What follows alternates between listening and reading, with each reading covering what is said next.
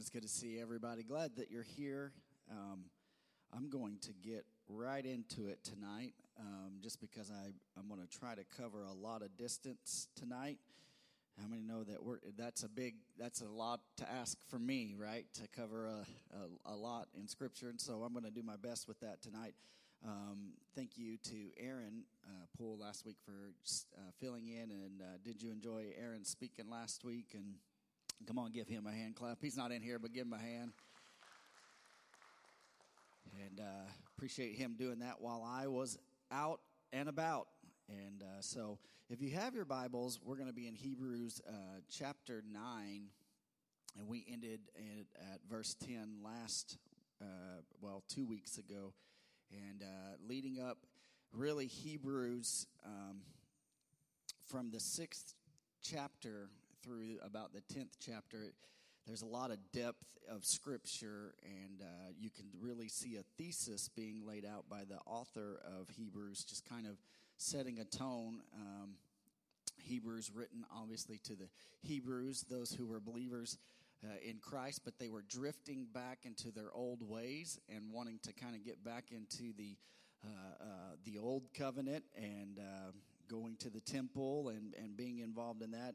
And the writer writes a good argument of what it means to be saved and what Jesus did. How many know that Jesus is the perfect sacrifice? Amen. How many know that Jesus is the perfect high priest for us? Amen. And we ended a couple weeks ago around verse 10. I think I made it to verse 11. And we talked about what it took for people to have their sins forgiven in the Old Covenant, in the Old Testament, talking about having to bring a lamb and this huge process. And we kind of broke that down, and I think that that's very important. If you don't know what that is, you can go back and listen to the podcast, or you could just read the first 10 verses of this chapter. So we'll start 11. Verse 11, it says this, and if you need a heading for this, it's redemption through the blood of Christ. How many have been redeemed by the blood of Christ? If you're saved and on your way to heaven, you've been redeemed by the blood of Christ. Verse 11, I like the way that this starts, and it starts with the word but. And when there's a but, that means that there's been something that has changed, right? And we were talking about the old system, but then it starts in verse 11 with, but when Christ appeared as what? Our high priest of the good things that have come, then through the greater and more perfect tent, not made with hands, that is, not of this creation. Verse 12, he entered once for all into the holy places, not by means of the blood of goats and calves, but by means of his own blood, thus securing an eternal redemption. So you got to remember that this is being written to the Hebrews, and they're being drawn back into the sacrificial system. And the author is saying this, don't go back to rules and regulation. There's a new covenant, all right? And the work of salvation has been completed by Jesus Christ. And how many know that Jesus Christ is, and always will be the only perfect Lamb of God? Amen? And so remember that a Jewish person would bring a lamb to be examined by the priest. This is interesting. They would take this lamb and they would take it in, and the priest would have to look at this lamb to make sure that there was no blemishes and there was no issues. And if there was an issue, that lamb would be rejected. It could not be sacrificed. So I want you to notice something about that. Notice the lamb was inspected and not the worshiper, not the person who brought it. How many are grateful for that? Man, that might have flown over your head, but that is an amazing thing. The lamb was inspected and not the worshiper. So this is what happens to us. Today, in our lives, the devil comes in and he whispers in our ear, and he talks to us, the worshiper, the one who loves God, and we're doing our best. And he reminds us, the devil reminds us, hey, you failed. Do you remember when you failed? Do you remember when you sinned? Do you remember when you dropped the ball? Do you remember when you lied? Do you remember when you gossiped and you're not worthy? Come on. Anybody know what I'm talking about? Anybody ever heard that thought? And you're blemished and you can't worship God because you are not perfect and you can't be blessed. Those are all lies of the enemy. And the devil is wrong because God doesn't inspect the worshiper, he inspects the lamb. And how many know that Jesus Christ was the perfect lamb? Amen? And John the Baptist said it like this of Jesus. Behold, the Lamb of God who what? Takes away the sins of the world.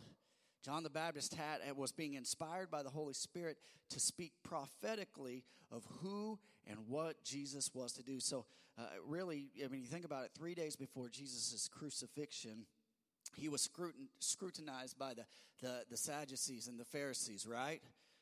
They challenged him on every end, and they tried to find fault in him. The Greeks, they questioned his theology. You can look in Matthew 22. And Pilate would, when they brought him before Pilate would say, man, there's no wrong in this guy, but I don't know what your issue is here, but I'm going to wash my hands of this because you guys can do this. Pilate actually had it right, and so he could clear his conscience there. And but here's what I know. Jesus passed the test of perfection. And therefore, this is what's so beautiful about it. We can come before the Father confidently and talk to him freely, based not on our righteousness, but on his righteousness. Amen? He's the perfection. He's the perfect Lamb of God. So next time the devil comes and tries to tell you, hey, you're not worthy, and this, you know what you can do? You can look at him and say, I am not, but Jesus is, and I am his. Amen? Verse 13, for the blood of goats and bulls and the sprinkling of defiled persons with the ashes of a heifer sanctify for the purification of the flesh. Verse 14, how much more will the blood of Christ, who through the eternal Spirit offered himself without blemish to God, purify our conscience and our dead works to serve the living God. So the reference here at the beginning of this is found in Numbers 19, and what would happen, wherein we read that when a person came in contact with the corpse or ashes or the ashes of a heifer were to be sprinkled on that person. All right, how many are glad we're past that?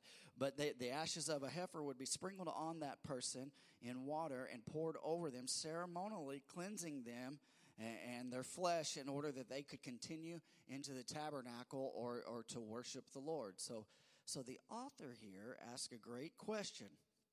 How much better is the blood of Christ, which doesn't only deal with the external, but deals with the internal? So the heifer, if I touched a dead corpse and I was a good Hebrew and I touched a dead corpse, I would have to go and I have to be ceremonially cleansed with the ashes of a heifer and water over me. So that would cleanse me on the outside. But the blood of Jesus, come on, the blood of Jesus is so good, it purifies us inside and outside. Amen? That's a beautiful thing. I get it really excited about it. Imagine this. Drew's not here tonight, so I'm going to pick on him. But imagine this if Drew, pulled up beside me. If you don't know Drew, he works for the sheriff's department. He's a deputy sheriff. But imagine if he pulled me over and wrote me a ticket. And while he's handing me that ticket, it falls down in the ground and it falls in the mud, right? So just kind of picture that in the ground, and he picks it up and he hands it to me and he says, I'll see you in court, Pastor, And when I get to court, the judge looks at my citation and it's fallen in the mud, right? And the judge looks at it and says, hey, I know you have a citation here, but it's been dropped in the mud. Don't try this. Come on, some of you are already thinking in your mind. I promise they have 2 copies of this. But imagine the judge looks at that and says, I know that you have something against you, but listen, it's been covered. It's been covered, and I don't know what that is, and so I'm going to let you go free. So I go on my way. But here's what happens. As I go along my way, I'm free from the penalty, but guess what? I still have an offense against me. It was just covered up, right? And so the blood of bulls and the blood of goats in those times, they would cover sin but not remove it. And so here's let's take that example a little bit further. Now, suppose that ticket hadn't fallen in the mud. Come on. And the judge says, well, Pastor Skiles, you were doing 75 and a 55, all right? That's a real number for me, probably, all right? They're doing 75 and a 55, and the ticket price is going to cost you $5,000. And I would be going, I do not have $5,000 to pay for a ticket right now. I'm in a lot of trouble here. But imagine this, all right? Imagine this. My good friend, Brandon Banks, man, he just happens to be there, and he comes up and he says, Pastor, I've got $5,000, and I'm going to pay this fine for you. Number one, I'd give Brandon a big hug. Come on, right? And my debt would be paid. The price of my fine and my debt would be paid. And that's what Jesus did. He not only covered us, but he paid the debt for us so that we could go free. What are you saying, Pastor? Ezekiel 18:20 says, the soul that sinneth shall surely die. The wages of sin is what? Always, always, always, always. There's no exception to that rule. And although the ashes of the heifers and the goats would cover sin, they wouldn't pay the debt of sin. It would be the death of a man, right? Jesus, he came on the scene and he died for my sins, and he died for your sins, and he died for our sins. Come on. And you know, we have to come to this, you know, I've sinned, you've sinned, we've all blown it at some point, but I'm free because God became man and died in my place. Revelation 12:10 says this, that the devil accuses me of sin day and night. It's what the accuser of the brothers, what they call. He is constantly like, you did this, you did that, right? You know, you just tell the devil, hey, when you point it with one finger, you got them pointing back at you, right? But you know, and the devil comes along and he tries to make us feel guilty, and he tries to make us feel condemnation, right? You blew it, you did this, you dropped the ball again, and he points out your shortcomings, in which you can say, yeah, I agree. I am indeed a sinner, right? I'm the worst kind of sinner. Honestly, if the devil knew what kind of sinner, you know, it's probably even worse than what he's saying. But you need to remind him, no matter how bad your situation is, you need to point him to Jesus Christ, who is the perfect Lamb of God. The blood of Jesus covers you. Amen?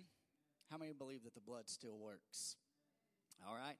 I'm not so modern that I will not lean into the blood of Jesus, because the blood of Jesus, when the blood line is drawn, the enemy can't come across.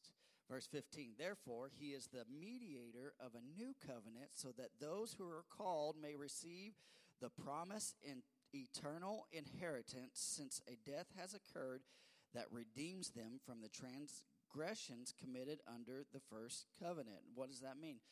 If you have fallen in any of the 10 commandments, the first covenant, how many have at least told a little white lie at one point in your life? How many have told a big whopper lie at one point?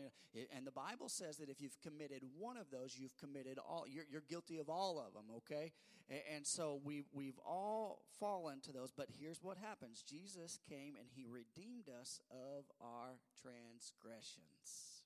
Verse 17. For a will takes effect only at death, right? And since it is not in force as long as the one who made it is alive. If you are on somebody's will, you're not going to receive that inheritance until that person dies, right? It's the way it works. It's just the way that is. And so Jesus is the mediator. He is the executor of this will. He also has to die before the will begins to work. I can't receive redemption. I can't receive God's grace and mercy on my life until he goes to Calvary. And he did that. How many know that he did that? Amen. And if Jesus was still on this earth, there would be a dilemma. So imagine this. I'll give you just a hypothetical situation. Imagine there's a mom who passed away, and she has 2 sons, and she gave one son, okay, this is just a terrible example, but I'll just use it. She gives son number 1, okay, son number 1, and this is not because he's better, it's just the oldest son, all right? I'm the youngest, I have an older brother, so I can relate to this. Son number 1, she is giving him the electric grill, okay? So, hey, that is yours, the electric grill. Son number 2 comes in and he says, wait a second, I wanted the electric. Now, some of you are like, man, this is relating a little too close to home because you've done this with siblings, or when someone dies, the best and the worst comes out in people, right? And son number 2 argues, hey, I don't want him to have the electric grill. I live closer to mom. She liked me more, right? So I deserve the electric grill. And son number 2 says, you know what son number 1 deserves? He deserves the electric bill, not the electric grill. Come on, right? And because she is in heaven, right, because she's gone out of this earth, guess what? She can't dispute, you got these brothers who are arguing back and forth, right? In Jesus, such a problem doesn't exist. You see, Jesus, being the fulfillment of the Old Testament law, when he died, the new will, the new covenant came into effect. When he rose again, all right, how many know that he rose? When he rose again, he became the executor of the New Testament. Jesus came, hey, I didn't come to abolish the law. I fulfilled it. Now, guess what? Here, I'm giving you what? A new covenant, something new, and who by the Holy Spirit who lives in our hearts, right, and tells us how to work this out every day in our lives. And he leads us, I did a series just recently. The Holy Spirit leads us into what? All what? Truth. Come on, say it. Say, the Holy Spirit leads us to all truth. Yeah, and that is what he's doing. He's helping us in this new covenant. And I mentioned this in that series that I spoke, that, the Holy Spirit plays a big role in our new covenant walk with the Lord. He leads us and guides us into all things. He convicts us, right? And there's some beautiful things there. And so the Holy Spirit leads us into those. So he is not only the person Jesus is not only the person who gives us the new covenant, but guess what? He sent a comforter, right? And he's the mediator who guides us in this thing. So how many are grateful for that? Amen. Verse 18 says this, therefore, not even the first covenant was inaugurated without blood. Verse 19, for when every commandment of the law had been declared by Moses to all the people, he took the blood of calves and goats with water and scarlet wool and hyssop, and sprinkled both the book itself and all the people, saying, this is the blood of the covenant of God that God commanded for you. Verse 21, and in the same way he sprinkled with the blood both the tent and all the vessels used in worship. Indeed, under the law, almost everything is purified with blood. So he's referring here to, if you can look this up in Exodus chapter 24, when the old covenant came into effect. So Moses was doing these things. When the tabernacle was erected and it was brought up and the priesthood established, everything was sprinkled with blood. Why? Okay, let's read on. It says this, and without the shedding of blood, there is no what? Forgiveness of sins. All right, you need to get that in your heart. Without the shedding of blood, there is no forgiveness of sins. Some might say, hey, I've heard people say this, the Holy Bible, there's a lot of bloodshed in there. There's a lot of war in there. There's a lot of sin. There's a lot of greed. We see stories of that, and it's full of those things. It's full of sin and death, but it also tells the truth about the solution of sin, right? It gives us it shows us the problem, but it gives us the remedy, right? I like that. I like it when somebody could say, hey, here's a problem, but here's the solution. And how many know that we serve a good God who will help us recognize the problem and say, hey, I am the solution. I've got it right here. It's the blood. Why blood? Because it shows the seriousness of sin. Here's the thing. Some of us like our little pet sins, right? And you can't wink at sin because sin doesn't play nice. It starts nice. Hey, the Bible says sin is fun for a season, right? You ask people who are drug addicts or people who are stuck in a prostitution ring or something like that, and they'll say, man, it started, I didn't intend it to get to this place, and it starts here, and then it just goes downhill, and it'll drag you down, right? So God is serious. Why is he so serious about sin? It's not because he's prudish and he can't handle, violence or things like that. It's because he knows what sin does. It kills. Right? It kills. It kills, come on, it kills happiness. It kills joy. It kills health. It kills life. It kills dreams. It kills children. It kills families. It kills marriages. It kills societies. Come on. It kills cultures. The product of sin is always death.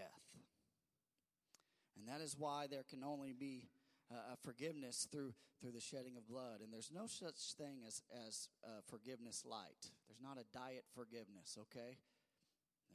It's full-blown or it's not. It's forgiveness only comes through blood. And when God forgives us, it's through his blood. When I forgive others, it's through his blood, right? Oh, man, come on. Somebody needs to get that down in your heart. You're not forgiving someone because you're a good person. You're forgiving someone because the blood of Jesus forgave you, and now you can give them grace. Come on. And I'm thankful and I'm grateful for the blood of Jesus. Verse 23. Thus, it was necessary for the copies of heavenly things to be purified with these rites, but the heavenly things themselves with better sacrifices than these. So, if the earthly tabernacle is a pattern of the heavenly tabernacle, I talked about that last time. You know, they erect this tent, gave you the dimensions and everything of that. And it's a pattern of the heavenly temple. So if the earthly tabernacle was purified with blood, then the heavenly tabernacle must be purified with a much better sacrifice than the blood of lambs and goats here on earth. It is purified by the blood of Jesus Christ. So let me put that into this simple Ozark vernacular, all right, that I could speak. Jesus' blood still works. Amen? The blood will what? Never lose its power. And it doesn't matter what you believe, his blood still works. Amen? And it will never lose its power. I don't care what society says. The blood of Jesus can change anybody. Amen? Verse 24. For Christ has entered into the holy places made with hands, which are copies of the true things. Okay? It's just copies of the true things. But into heaven itself, now to appear in the presence of God on our behalf. And so another reason Christ's sacrifice was superior than the Mosaic one was because in Moses' time, they would go into a man-made sanctuary, which was just a copy. God gave it to them. It was just a copy of what was transpiring up there. Instead, when Jesus died, he entered the true sanctuary, which is in heaven, the very presence of God. Verse 25. Nor was it to offer himself repeatedly as the high priest enters into the holy place every year with the blood not his own. Verse 26. For then he would have had to suffer repeatedly since the foundation of the world. But as it is, he has appeared once for all at the end of the ages to put away sin by the sacrifice of himself. So, there are those who teach that there is a continual sacrifice taking place, that there's a perpetual suffering of Christ goes on each and every time, somebody takes communion or the Mass is celebrated or the Eucharist is served. But Scripture clearly shows us that Jesus Christ did it once, and he did it once and for all. Verse 27, and just as it is appointed for man to die once, and after that comes what? Judgment. Comes judgment. So man dies once. Christ died once. And Christ did not have to die repeatedly like the Levitical system or the Mosaic system. He didn't have to come back year after year. Year after year, on the Day of Atonement, they would come. They would, here's my lamb. Do it again. Do it over and over. Christ didn't have to do it multiple times. It was done, and it was finished once and for all. So when we die, man faces judgment. And when Jesus died, he was perfect and did not face judgment, but was he is the propitiation for our sins. That means he took the place for you and I. That ought to get you jumping up and down and get you really excited. Amen? And this teaches us that a little bit here. I'll give you a little side note right here. This verse teaches us that there is no reincarnation. right? It's appointed for man to die what? And then you're judged by God. You don't get to come back as a butterfly, as some people would teach. And if somebody says, well, that's not really mentioned in the Bible, you bring them right here to Hebrews chapter 9, verse 27, and show them this, all right? Verse 28, so Christ, having been offered once to bear the sins of many, will appear a second time. How many know that Jesus is coming back? Amen. A second time. Is my mic going? Having issues. I don't know what's going on. Okay, so Christ, this is a little bit louder, having been offered once to bear the sins of many, will appear a second time, not to deal with sin, but to save those who are eagerly waiting for him. How many know that Jesus is coming back for his church? Amen. How many know that Jesus is coming back, and he's gonna ride a white horse, and he's gonna have a crown on his head? See, Jesus is not coming back to bear our sins again. No, he's already done that once. Once was enough, and he's not coming back to bear a cross again.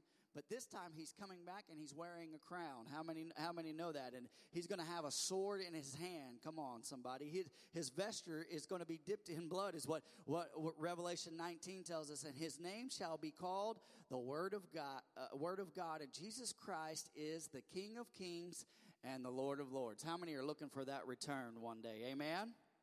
All right. Look at this. Going into chapter 10 here, I know that was a lot of depth. Wow, there was a lot going on. There's a lot here. It only gets a little bit deeper here. So how many know that if you need a subheading here, it's Christ's sacrifice once and for all?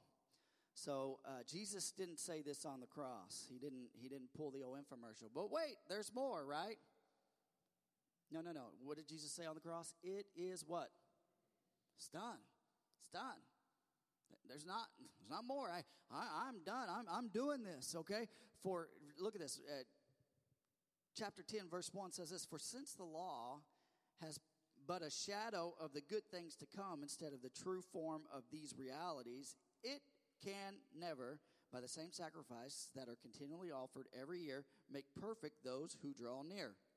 Otherwise, would they not have ceased to be offered, since the worshipers, having once been cleansed, would no longer have any consciousness of sin. Verse 3. But in these sacrifices there is a reminder of sins every year, for it is impossible for the blood of bulls and goats to take away sin.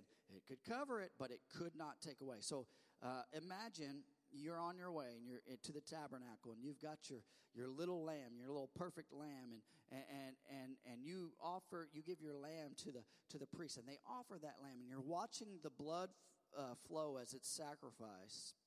You would be reminded, listen, if you're watching that lamb die on behalf of your sin, you're going to be reminded of the sins that are in you, right? That's just what's going to happen. Year after year, sacrifice after sacrifice, you're still reminded, hey, I mess up a lot. I'm still a sinner. And notice this, he did not say, remember your sins. So, no, he said, remember, or Jesus didn't say, hey, I remember your sins. Jesus said this, the day that he was there in the Last Supper there. Imagine this, he's there. He didn't say, hey, remember your sins. He said, no, remember who? Me. He told his disciples, remember me. As often as you do this, remember me. As often as you're taking communion, remember me. The ideal is this, to remember not your sins by constant or continual sacrifice, but by how much, it's not by how much you pray or how much you read your Bible, all right? The Lord wants you to remember your salvation by continual celebration because of what he's done for you. The price has been paid. The blood has been shed. The work has been done. And Jesus left us with communion so that we could remember how great of a Savior he is. And what a celebration, really, that is for us. Verse 5 says this, consequently, when Christ came into the world, he said, sacrifices and offerings you have not desired, but a body, all right, but a body have you prepared for me in burnt offerings and sin offerings. You have taken no pleasure. So let's look at this in Genesis 2, chapter 2, verse 7. God breathed life into Adam, right? He breathed life into him. And so, the first Adam. So it did. Life came into Adam. And then, so here, when Jesus came onto the scene, come on, the last Adam, as we like to talk about him, we talk about the first Adam who fell to sin. We talk about the last Adam. It's just a way of a symbolism of looking at Jesus Christ. Come on, he made things right. The babe of Bethlehem, right? He said to the Father, hey, you've prepared a body for me because you have no pleasure in sacrifice. So through Jesus, it was going to be completed once and for all. Now, I want to point this out. The author of Hebrews is making a strong case here to the Hebrew Christians who are slipping back into their old ways, saying, hey, stop. There's a perfect sacrifice here. You don't have to do that. Verse 7, then I said, behold, I have come to your will, O God, as it is written of me in the scroll of the book. When he said above, you have neither desired nor taken pleasure in sacrifices and offerings and burnt offerings and sin offerings. These are offered according to the law. So, this is interesting. So the Father has no pleasure in sacrifices. Why? And I have to stop and think about that. Didn't he establish that? Didn't the Lord establish the Mosaic sacrifices? Wasn't that his plan? Didn't he put that out there in the first place? Simply put, we have to understand that bulls and the rams and the goats and the lambs, guess what? They were this, They were a promissory note, okay? A promissory note of what's to come. So let me give you a good example of what I'm trying to say here, what I'm trying to spell out for you. How many got a dollar bill in your pocket? Anybody got a dollar bill in your pocket? Ever someone pull out a dollar bill out of your pocket or your purse? Some of you are like, I got my phone. I got my card connected to my phone, right? Right? You got a dollar? No, you don't have a dollar? All right. So who's got a dollar? Come on, Brandon. I knew you had money back there. You'd bail me out of jail. No, you only got $5,000. So this is interesting. This dollar right here, this is an amazing thing, right? But the truth of the matter is, this dollar is really just a piece of paper, right? In reality, it's just a piece of paper. I know it's got some fancy stuff, not this one probably, but it's got some fancy stuff to it. But this dollar is really worthless unless, you know what gives this thing value? The United States government backs this. This is worth something. But in reality, this is just a piece of paper. I could go get a piece of printer paper and cut it out, right? And I could print this or copy this and make it look like, but, it wouldn't be real, right? Because it's not backed by the United States. I know there's forgeries and all this. But this is only good because the United States says, hey, this is our money. We stand behind it. That's it. So I want to show you something here. This is interesting. So imagine this. I'll give you your dollar back after church, all right? Imagine this, if you were yard selling somewhere, I don't know, and you were to go in and you buy a book, just buy a random book, 50 cents, right? And you're flipping through this book, and you open this book, and there is a dollar bill from the Confederacy, from the 1800s, right, from the South in the Civil War. And on that is Jefferson Davis's face, and outside of that dollar, having Jefferson Davis, the Confederacy, having some kind of antique value in it, guess what? If you were to take that to the store and be like, hey, I want to buy something with this, people would be like, what is that? Because here's what happened, right? The Confederacy was abolished, right, after the Civil War. Boom, no more. So their money has no value. There's nothing holding up to it. So this is what I'm trying to say here. The sacrificial system at one time had some weight, okay? And because it was represented by the blood of coming sacrifices and a true sacrificial Lamb of God, there was some weight to it. But once the new covenant took effect, the sacrifices of the old covenant, guess what? They're not worth anything anymore. You can take all the money from the Confederacy and you can't spend it in our system, bro, because that doesn't exist anymore. And God has pleasure in one sacrifice. Come on, somebody. And once you've seen this and once it really sinks into your heart, you're free because you're not in a position you're in a position to receive blessing from the Father based solely on His provision. It's a beautiful thing. So it's not by your works, right? You're not saved by anything you do. You're saved by the grace of God. Amen. By the blood of Jesus Christ. Verse 9 says this. Then he added, behold, I have come to do your will. He does away with the first in order to establish the second. Verse 10, and by that we will have been sanctified through the offering of the body of Jesus Christ. What? Once and for what? Once and for all. So the sacrificial system is gone. Psst, no good. Doesn't matter.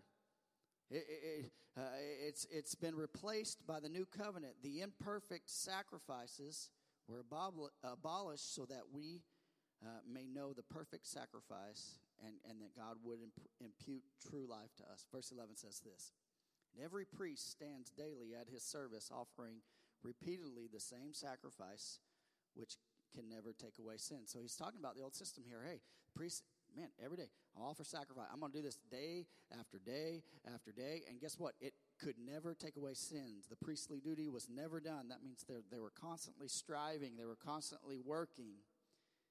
And let me just say this. If you feel like you're in a rut spiritually and every day you're trying to impress God, all right? And you say, I'll just say this. You may be working under the old system because you cannot work your way towards God.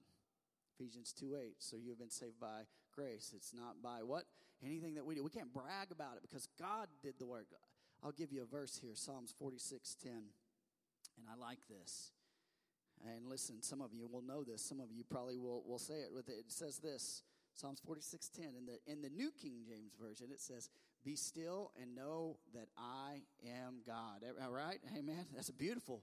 Everyone say, be still. Amen. And know that I am God. I will be exalted among the nations. I will be exalted on the earth. So another way to say this is be still. Or another way to say be still is this. Stop striving. Stop trying to do it on your own. It's not by works. There's no striving in God's love. It's about resting. It's about trusting. And it's about being safe in Him. Let me give you this. The Message, and it's the Message Bible, and it's really not perfectly rendered, but I wouldn't even call it a translation. I would just call it kind of a paraphrase of the Bible. It says this, and I like the way that this puts this. So the verse, be still and know that I am God, it says it like this. Step out of the traffic. Take a long, loving look at me, your high God, above politics, above everything. And sometimes, man, we're in the hustle and bustle. We're trying to spiritually do things for God. Work, right? God wants you to work and do things, and but those things will not save you. It's only the blood of Jesus. And so sometimes you're in the middle of traffic, and sometimes just like, I got to get out of this. I need to get over here where there's rest, and God, and in the middle of that, look up and see God and see how beautiful He is. Verse 12 says this, but when Christ had offered for all time a single sacrifice for sins, one sacrifice, okay, Jesus did it, He sat down at the right hand of God. So, contrary to your belief, Jesus is not pacing and running and fretting up in heaven going, oh my goodness, I cannot believe this is happening. Oh my goodness, He's not doing that, okay? How many of you are parents or have been parents of teenagers? And sometimes when they have a curfew and they're getting close to that curfew, as a parent, you do what? Where are you at? How come you're not home? And some of you are like, I'm guilty of that when I was growing up, right? But this is what Jesus does. He with us, Jesus is totally at rest. He's up at the right hand of the Father because he did the perfect thing, right, for us. So look at this, verse 13. Waiting from that time until His enemies should be made a footstool for His feet. You know, that verse tells me that everything that we're fighting against, guess what, is going to be and is under the feet of Jesus. Amen? You are an overcomer. For by a single offering He has perfected for all time those who are being what? Everyone say it. Sanctified. Christ's enemies are under His feet. There's no great. There's a song that that I used to sing when I used to lead worship, and it was, there is no one greater. There was no one more able, no one like our God. There's no one more able. Christ our Savior, great and glorious. He is the name above what? Jesus is greater than cancer. Jesus is greater than any disease. Jesus is greater than any situation that you can face. Jesus is greater than any bondage. You name a sin, Jesus is greater because his name is higher than. Amen? I love that. Jesus' work on the cross has perfected forever those who are being sanctified. That is, those who have been set apart. Sanctification. So you hear me talk about justification, and justification is the fact that we have been declared and made righteous. Justification, just as if I never sinned. That's what Christ does for us. He makes things right. But then, after salvation comes this sanctification process where God and the Holy Spirit begin to work on us, that convicts us and begins to change us, and we begin to, as we grow, come on, if you aren't growing, you need to grow. And as we grow towards God, he begins to perfect us, and he begins to make us like him through sanctification. Amen? Come on, somebody, right? Verse 15, and the Holy Spirit also bears witness to us after saying, verse 16, this is the covenant that I will make with them after those days, declares the Lord. I will put my laws, where? And write them on their, ooh, I like this. And God's not going to write his law on tablets anymore. Oh, he's going to put the new covenant on your heart. That's why, all right, you ready? That's why when you're going down your way and you're doing something that the Holy Spirit says, stop. Don't say it. Don't post it. Don't call them. Come on, right? And you get checked and your Holy Spirit says, no. I'm sanctifying you. I'm making you a little bit. Be still. Get out of the traffic. Shut your mouth. That's what the Holy Spirit has to tell me sometimes. Right? He's writing those things on our heart. Being led by the Holy Spirit, we are convicted into the Lord's truth. And you've heard me say this. The early church, they didn't have the Bible. They were writing it. They were in the process of writing it. And they all were led by the Spirit of truth. Come on. And man, when the Bible began to come together, it just pulled together what God had already been speaking to them. Verse 17. Then he adds, I will remember their sins and their lawless deeds no more. You ought to get excited about that. You guys can sit there like a lump on a log if you want to, but I'm free from the part of sin. And God, woo, that's good. Verse 18, where there is forgiveness of these, there is what? No longer any offering for sin. Once and done. It's done. So if God does not remember our sins any longer, that means there's no need or no further sacrifice needed. And I will say this, to remember their sins no more does not mean that God forgets them. Did you know that? Doesn't mean he forgets them. You ready for this? But it means that he does not hold them against you any longer.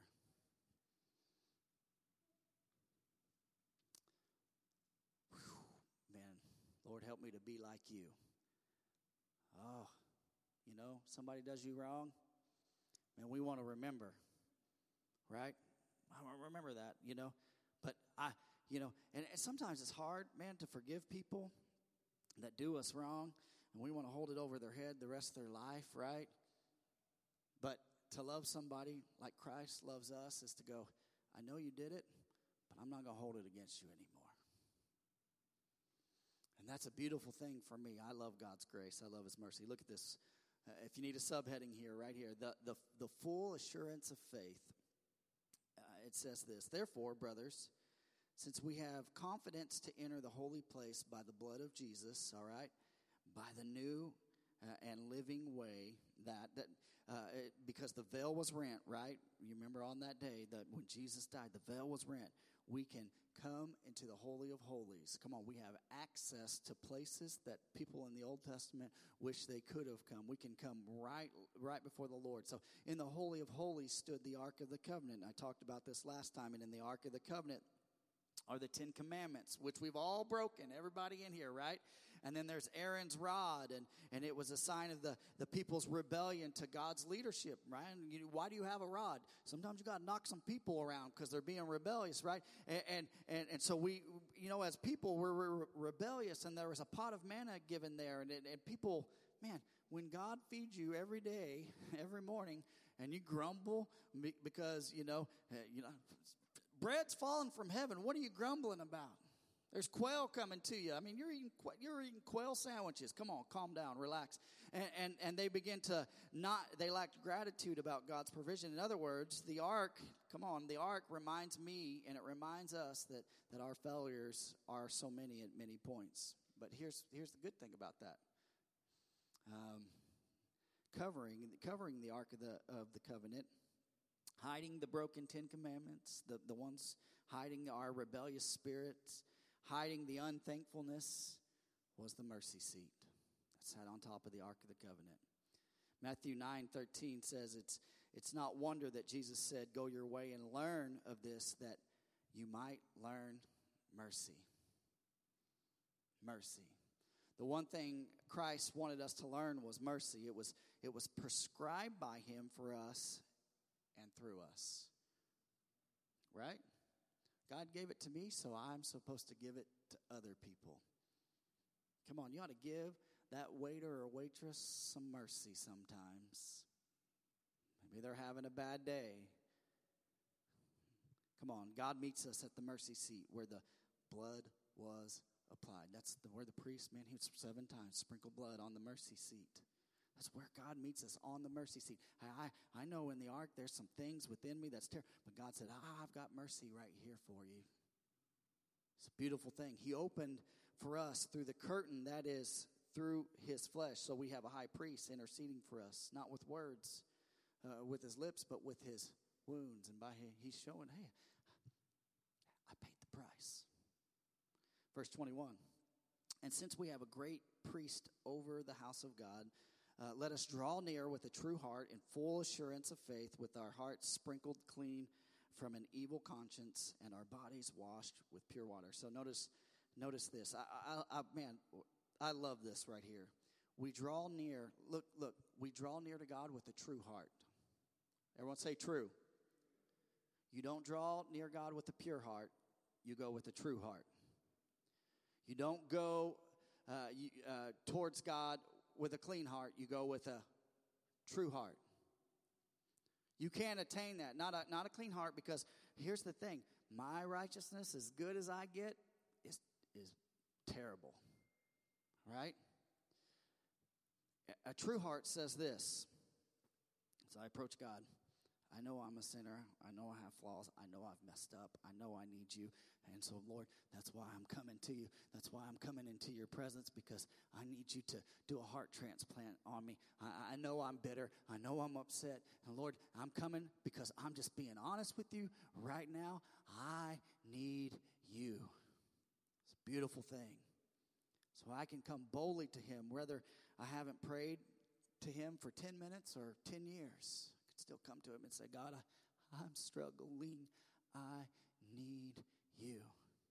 And once I come with the true heart, the effectiveness of the sacrifice on Calvary takes effect. Verse 23 says this, let us hold fast the confession of our hope without wavering. This is a beautiful bit of scripture. I've heard this quoted a lot, right? And Jesus is our faithful high priest, to whom is he faithful? You know, he's interceding for us to the Father, right? And so we how many know that it's all good? Amen. For he who promised is faithful. Jesus is faithful to his Father to do what? To keep those who have committed to him. Hey, they're under my blood. They're under my blood. Look at this, verse 24.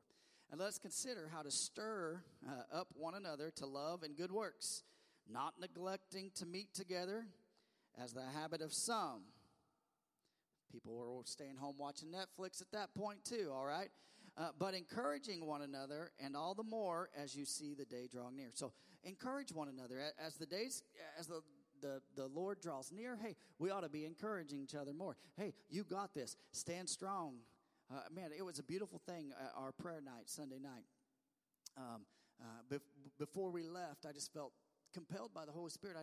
The people that were here, I said, hey, everyone get in groups of 2 or 3, and I want you to pray a prayer of encouragement for the person next to you. And it was beautiful to watch, and it was beautiful to experience. And I left here, I left here charged in my heart of what God is doing. One of the benefits, listen, one of the many benefits of attending church is encouragement we receive from one another. I love to come into this building, and I may be down in my heart, and I'm walking down, and Mark Lane comes up to me, hey, Pastor, you doing okay? Yeah, I'm doing all right. Man, give me a hug. Or I walk in, and Brandon says, hey, Pastor, how are you doing? I got $5,000 for you. Leave encouraged, right? I'm speaking those things into existence as if they were now. But here's what happens as the days grow tougher. How many know we live in a tough society? How many know that we can get discouraged day by day, watching the news, whatever, living life, driving down Highway 37, right? We can be discouraged. But as those things discourage us, listen, it's more important that as we come together, right, and that we help each other, we encourage each other, we love each other. Amen. The devil wants nothing more than for you to feel isolated, alone, depressed, over here by yourself, weeping and crying in your little corner because you feel like you're all alone. Listen to me.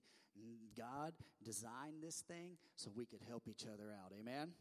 Verse 26 says this, for if we go sinning deliberately after receiving the knowledge of the truth, there is no longer remains a sacrifice of sin. Verse 27, but a fearful expectation of judgment and a fury of fire that will consume the adversaries. Verse 28, anyone who has set aside the law of Moses dies without mercy on the evidence of 2 or 3 witnesses. Verse 29, how much worse punishment do you think will be deserved by the one who has trampled underfoot the Son of God? So this is interesting right here. And this may be a good place to pause. I don't know. I'll see where I'm at here in just a second here. Like Hebrews chapter 6. Remember, we went through Hebrews chapter 6, and it's a tough one to kind of grind through. There's some things in there that people have kind of taken out of context. But like Hebrews chapter 6, if you read that may cause some terror in you, but like terror, T-E-R-R-O-R, not like T-E-A-R, all right? Some terror. Sorry, it's just my Ozark accent coming out. Terror in you. But that verse should just remind us that is a wonderful warning from the Lord. Hey, pay attention to how you live. Look what you're doing. Look at this. And has profaned the blood of covenant by which he was sanctified and has outraged the Spirit of grace. So the Spirit of grace refers to the Holy Spirit. Zechariah 12:10 is a place you can look for that and see that. And so the Spirit of grace means returning to the, for some there in that time, they were returning to the sacrificial system of offering of bulls and goats and anything else to try to make things right with the Lord. Look at this, verse 30. For we know him who said, vengeance is mine, I will repay, and again the Lord will judge his people. Verse 31, it is a fearful thing to fall into the hands of the living God. How many know that we should, the beginning of wisdom, what? Is the fear of what? Man, do you know who can annihilate you in a second? You know how good God's grace is? You know God could take you out of this world. It's kind of like your parents. I brought you into this world. I can take you. You know God can take you out.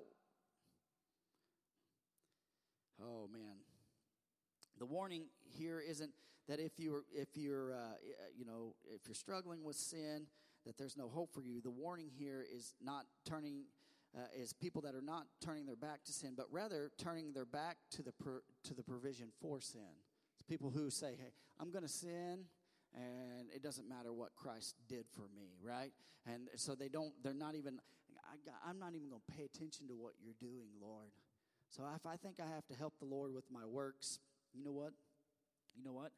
That means that I'm mocking the broken body of Christ. Jesus doesn't need my help to redeem my sins, right?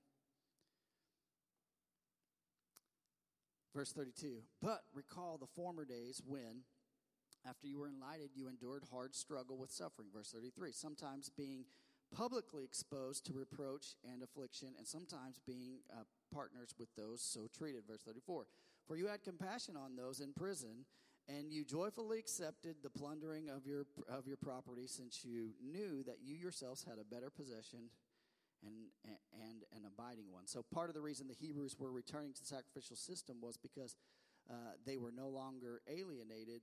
They didn't want to be alienated from the community of those believers. And Paul's saying this, why are you going back? Oh, well, I believe Paul wrote this. It has Paul kind of written all over it. And they don't know, most scholars, I'm sorry, that slipped out of there. That's what pastor believes, all right? And he's saying, hey, why are you going back to this old system? So why are you doing that? They've already called you Jesus followers, and they've already put that title. They've already beaten you up. They've already plundered all your stuff. They've already given all those things. So why don't you just keep going the way that Christ wanted you to go? The best is still ahead. Keep your hope up. It's heaven. Verse 35, therefore, do not throw away your confidence, which has a great reward. Verse 36, for you have need of an endurance, so that when you have done the will of God, you may receive what is promised. Verse 37, for yet a little while, and the coming one will come and will not delay. So don't worry about fitting in with the old group, where you came from, or keeping up, or, honestly, what he's saying is this: keep living for heaven. Look ahead. Forgetting the things that are behind me. Come on, right? I press towards the thing. Come on. All right, here's a good illustration. A rich Saudi prince wanted to give his stockbroker a gift. This is beautiful. I like this story. And he asked the broker, hey, what do you want? And the broker was like, I don't really know what I want, but I think I just want a few new golf clubs. That would be great. And the prince said, okay, no problem. And he went about his way. And weeks went by, and there was no communication. And he was waiting on these golf clubs to come, and they never came. And months went by, and he's like, well, I guess I'll just don't worry about that. It was nice of him to offer, but no big deal. And then one day he's sitting at his office, and a messenger came in to the office, and he gives him a notarized package, and he hands it to him, and the broker opens it up, and he begins to read a letter from the prince, and it says, thank you for your hard work and your patience with me. Here's the title of 5 golf clubs from across the world. I apologize that the last one doesn't have tennis courts or a swimming pool, but I hope this is okay with you. Isn't that like us? We ask for this, and God gives us abundantly above what we could even ask for, right? Something beautiful. So, too, God is going to blow our minds, right? We think it's going to be this good. It's going to be this good, right? It's going to be better than what our eyes can even understand. He's preparing for those who love him. I mean, think about, if God loves us so much that he sent his son to die for us, imagine what he's going to do for us for eternity. How much does he love us? Verse 38. Oh, man. Can you believe this? We're almost done. But my righteousness, one shall live by faith. And if he shrinks back, my soul has no pleasure in him. Verse 39. But we are not of those who shrink back and are destroyed, but those who have faith and persevere their souls. You ought to underline that in your Bible. Don't be that person that shrinks back. Be the one that says, hey, I'm going to persevere. I'm going to dig my heels in. Devil, no, you can't have my family. I'm going to hold the ground. I'm going to fight. I'm going to throw my shield of faith out here. I'm going to pray. I'm going to lead. Come on. Don't go back. To those who live by faith, they invest in their physical lives, not just their physical lives, but they also invest in their eternal dividends. Amen. Are you encouraged tonight? How many are grateful for the blood of Jesus? Amen. Will you stand with me real fast? I just want to pray with you tonight. How many would say, hey, I've got...